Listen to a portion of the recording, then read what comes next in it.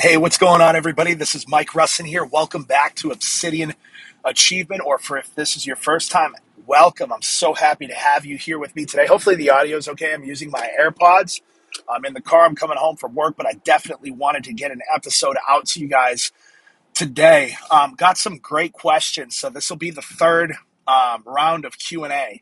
Got some awesome questions coming for you guys today. So the first question I got from Sandra.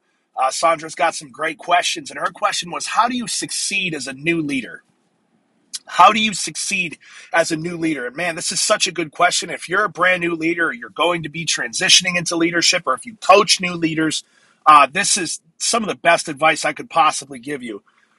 When you're a brand new leader, people do not respect just titles. You need to learn that leadership goes far beyond a title. There are people with no titles that are leaders more than leaders who have high executive titles. Remember this.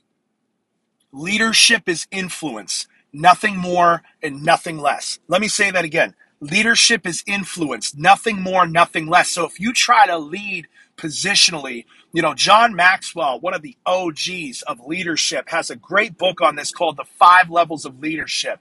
And what he talks about is if you lead positionally, people are going to start to resent you. So what happens to a lot of new leaders is they make this big mistake. They get a promotion, they're put in a leadership position, they get a title, and they start to lead from that title.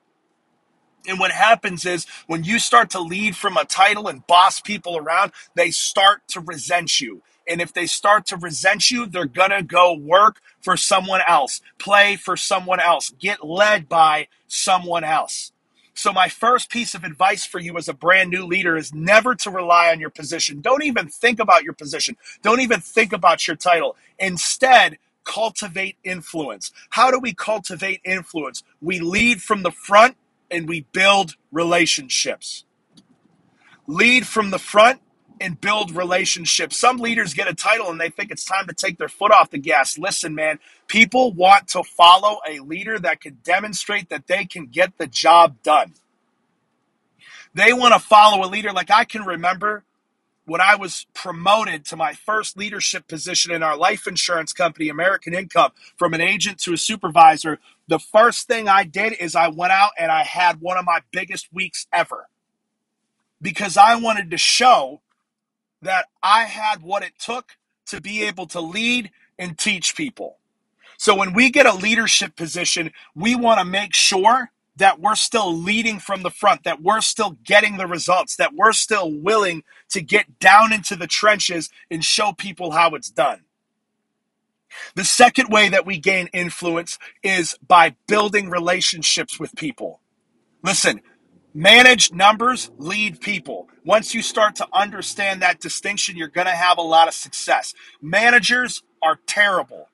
There's a big difference between managers and leaders. And if you're in a performance-based industry or you're leading volunteers or something like that, if you try to manage people, they're going to quit on you. You need to learn to build relationships with people, finding out what makes them tick, learning things about them and their life, remembering details about their life, their wife's name, their kid's name, where they're from, what kind of sports they like, what kind of hobbies they're into, spending quality time with people, recognizing small victories, getting to know people.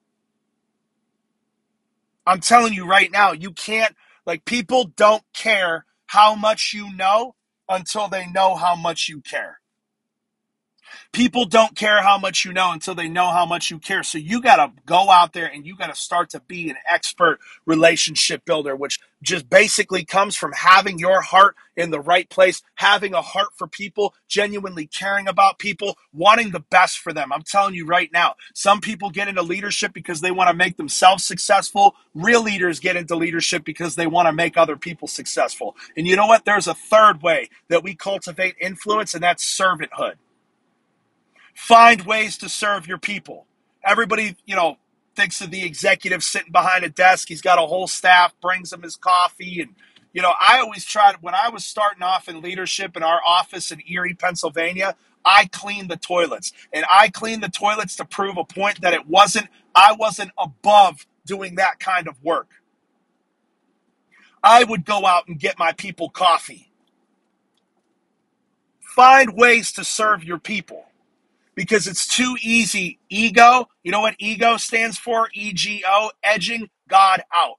And I just think about Jesus washing the feet of his disciples. Servant leadership. You got to find ways to serve your people. So it boils down to this: leading from the front, building relationships, and servanthood. Acts of service for your people. That's how you're going to crush it as a brand new leader. Nothing makes me angrier than seeing a new leader get arrogant and cocky. Because guess what, man? There's always someone out there that's smashing you at that position. Smashing you. There's always someone bigger, better, badder out there. So you need to be humble. You need to have humility in that position and realize you're not better than anybody else. That position is an opportunity for you to display servanthood and a strong, caring heart and lead from the front with results. That's how you're going to get not only people to respect you, but they'll be so loyal to you. They'll fight tooth and nail for you. They'll take a bullet for you because respect is earned. Respect is earned. Too many leaders just wake up and demand respect because they have a title. Nobody going to respect you. Listen, it's 2021, man. People don't respect titles anymore. People want to see that you care about them and that you can get the job done yourself. Nobody wants to follow a putz of a leader. Like I see these people get these leadership positions, and I think another good point on this is leading yourself properly. Like I know this is controversial to say, but I would have a very hard time being led by somebody who's out of shape. Because that shows me that there are areas of your personal life that you lack discipline in. And if I could see physically on you that you lack discipline, why would I trust you with my career? Like when you look at our company, American Income, man, and you look at all the top people, it's like looking in a fitness magazine. You look at our agency, the agency I work for under Simon Arias, you look at him, he looks like a pro fighter. All these guys and girls are in great shape. We got a leader in our agency that was like Miss Maryland or something like that. Like, I'm not trying to be like superficial or mean I'm just keeping it real with you. Like, I'm just letting you know as a dog, like I would have a hard time following somebody that doesn't take care of themselves physically, that doesn't take care of themselves mentally. Like I would want a leader that's going to grow themselves. I want a leader that's constantly reading and studying and raising their lid. I want a leader that's strong spiritually, that makes the right decisions, that acts with ethics and morality. So those are just some other things I could give you for being a new leader is you got to be on your mind, body, and spirit. Because a lacking in any of those areas shows a lack of discipline. And people do not respect. Real dogs will not respect a lack of discipline. Here's the thing, man. If you're like a 6 out of 10, you're only ever going to be able to attract and retain 4s and 5s.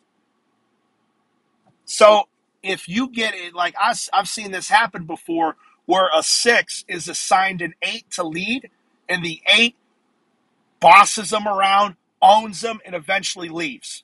Like, you got to raise your lid. And I'm not just talking physical attributes. I'm talking like, where would you grade yourself on a scale of 1 to 10 mentally? Where would you grade yourself on a scale of 1 to 10 spiritually? Where would you grade yourself on a scale of 1 to 10 physically? And then take an average of those things, and that's your lid. And if you're a 7, you're only going to be able to get 5s and 6s to listen to you. Ain't no way a 9 is going to come in the door and want to be led by you. So this is just a good enough episode right here. 10 minutes, brand new leadership advice for brand new leaders, man. If you listen to this, you know what I used to do when I was coming up in my business is I would pick podcasts or workshops from leaders that I trusted and respected, and I would listen to it over and over and over again until I could spit their game just like them. That's the key. It's like, it's not enough to just listen to these things, guys. Like, if you're just showing up to listen, I appreciate it. I like the numbers, but like, you're not going to get anything out of it if you're not studying this material and then going and applying it. Like implementers, are the ones that win. The people that implement are the one that win. You could sit here, you could say all the nice things about how I speak to me and blah blah blah, but if you're not out there implementing the information, I am not doing anything to help you. You got to help yourself by implementing this information. So hopefully this was helpful advice for new leaders. Let's get it. I love you guys.